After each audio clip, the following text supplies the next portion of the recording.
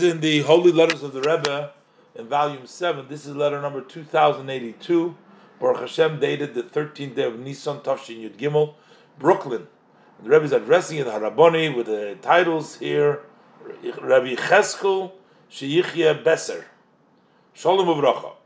The Rebbe said it with thanks that I received your gift, the Sefer Shivchei Koyen Keser Torah that you published, and the great merit that you have in this, there is not enough to articulate. And it's explained in many places how much David HaMelech was yearning, and he said, Agura ba'olcha ilomim, I will want to dwell in your tents for eternity.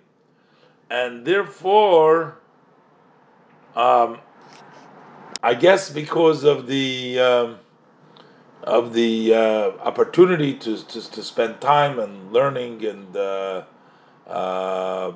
the Rebbe says that through this you add additional blessing and success by arousing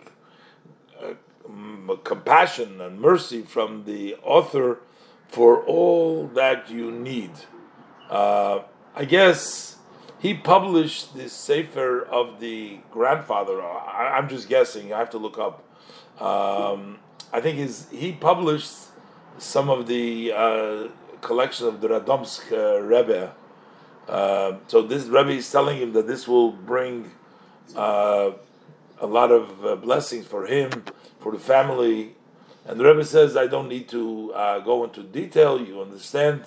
And the Rebbe wishes him for the Yom Tov that is coming upon them, for a kosher and happy Passover, and for the fulfillment of the promise that as the days that you left Egypt, I will show you miracles through the true and complete redemptions in your and our days through Mashiach Tzidkenu.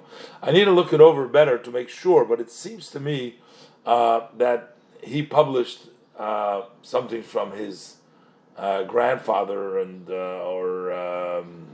or from maybe the Hasidim, from the Radomsk Rebbe. That's what it seems to me. But I'll look into it.